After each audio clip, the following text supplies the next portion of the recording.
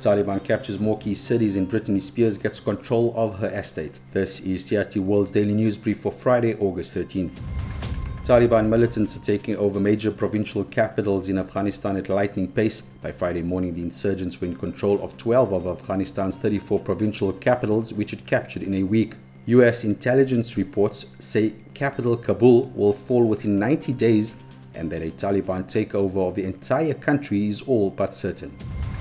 Spain and Portugal are now bracing for a dangerous heatwave after Italy reported Europe's highest temperatures. Authorities warn temperatures could pass 44 degrees Celsius in some areas. The North Africa-born heatwave has already caused deadly wildfires in southern Europe, Greece, Turkey, and Algeria.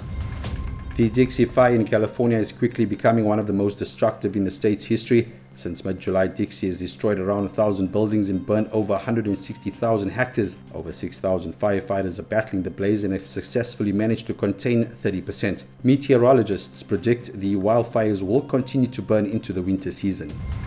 More soldiers will begin patrolling the streets in Australia's Sydney from next week to help ensure compliance of lockdown rules. More than 500 soldiers are already helping Sydney police enforce curbs at hotels and airports. New South Wales State reported 390 new locally acquired cases of Delta variant, most in Sydney, which has been under lockdown for nearly 7 weeks.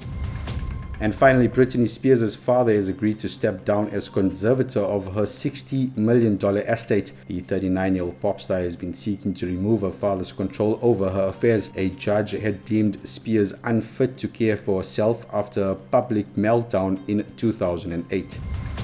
And that's your daily news brief from TRT World. For more, head to trtworld.com.